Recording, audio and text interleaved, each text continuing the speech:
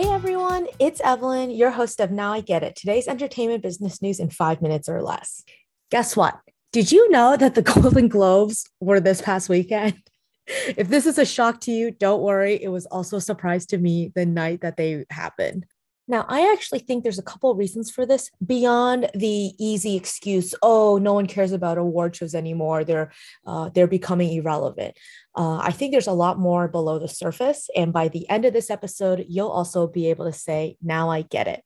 To catch everyone up, the Golden Globe Awards were this past Sunday. For the first time since 2008 with the writer's strike, they were not televised. I had a podcast episode earlier a few months ago about why NBC decided not to televise. In sum, NBC has the exclusive rights to televise the Golden Globes this year, and they decided not to air them due to intense controversy from the Hollywood industry about the Hollywood foreign press's lack of diversity. The Golden Globes are actually voted on by a very small cohort of people, 87 as of last year to be exact. Now, in 2021, it was exposed that none of the 87 members of the Hollywood foreign press were Black.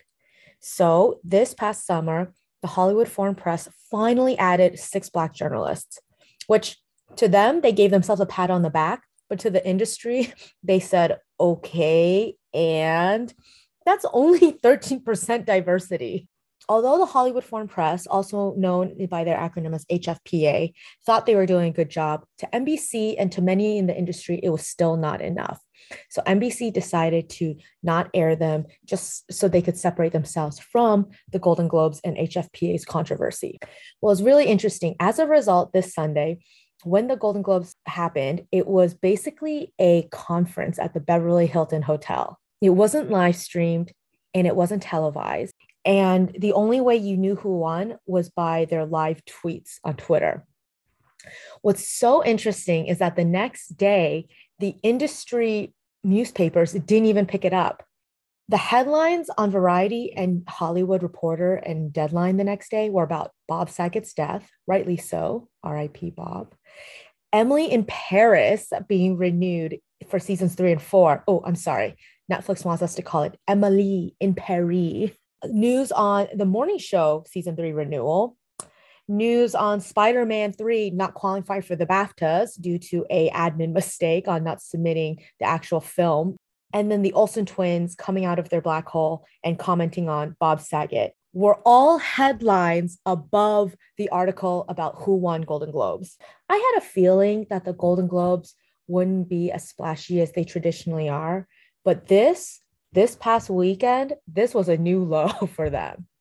So I've been thinking a lot about what was the downfall of the Golden Globes, and I think it's a few reasons.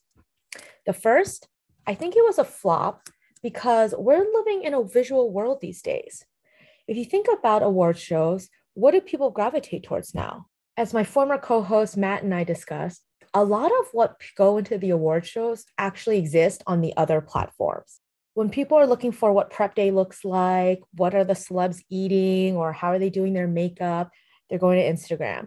When people want to see the red carpet photos, they're going to websites like People Magazine, Us Weekly, or they're going to Instagram accounts to do it. When they see winners with their trophies, when they want to see award speeches, they go to Instagram, they go to Twitter. When they want to hear the actual video component of the award speech itself, or see the award memes or Giphies, they go to Twitter. If they want to hear about the juicy commentary by top creators, they go to TikTok. But because there was no live stream or telecast, there was no video component. And because there was no video component, there was literally nothing to watch. The second reason I think the Golden Globes really bottomed out this year was that we are in our second year mark of COVID. And in a way, I think marks the second year of the proletariat.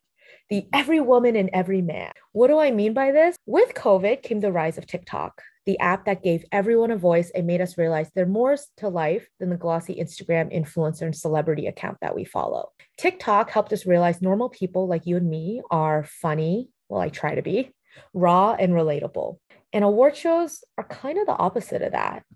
I feel like they're just a mismatch in their current form, that is. So thanks to COVID, there was a rise in authentic short form video, which was the ultimate killer of the bougie 2-hour award show. And finally, the third reason why I feel like the Golden Globes flop. After already 2 years of near apocalyptic settings and with the recent surge of Omicron variant, viewers are just not in the mood to watch celebrities they don't know receive awards for movies and shows that they didn't watch because no one was going to movie theaters, right? And then hearing celebrities thank their agents and managers that viewers don't even know. So while it's really easy to blame Golden Globes as being irrelevant because no one cares about award shows anymore, I actually think the Golden Globes was victim to a combination of deadly killers. Well, that's it for today's episode, everyone. I hope you enjoyed, and I'll talk to you next time. Bye.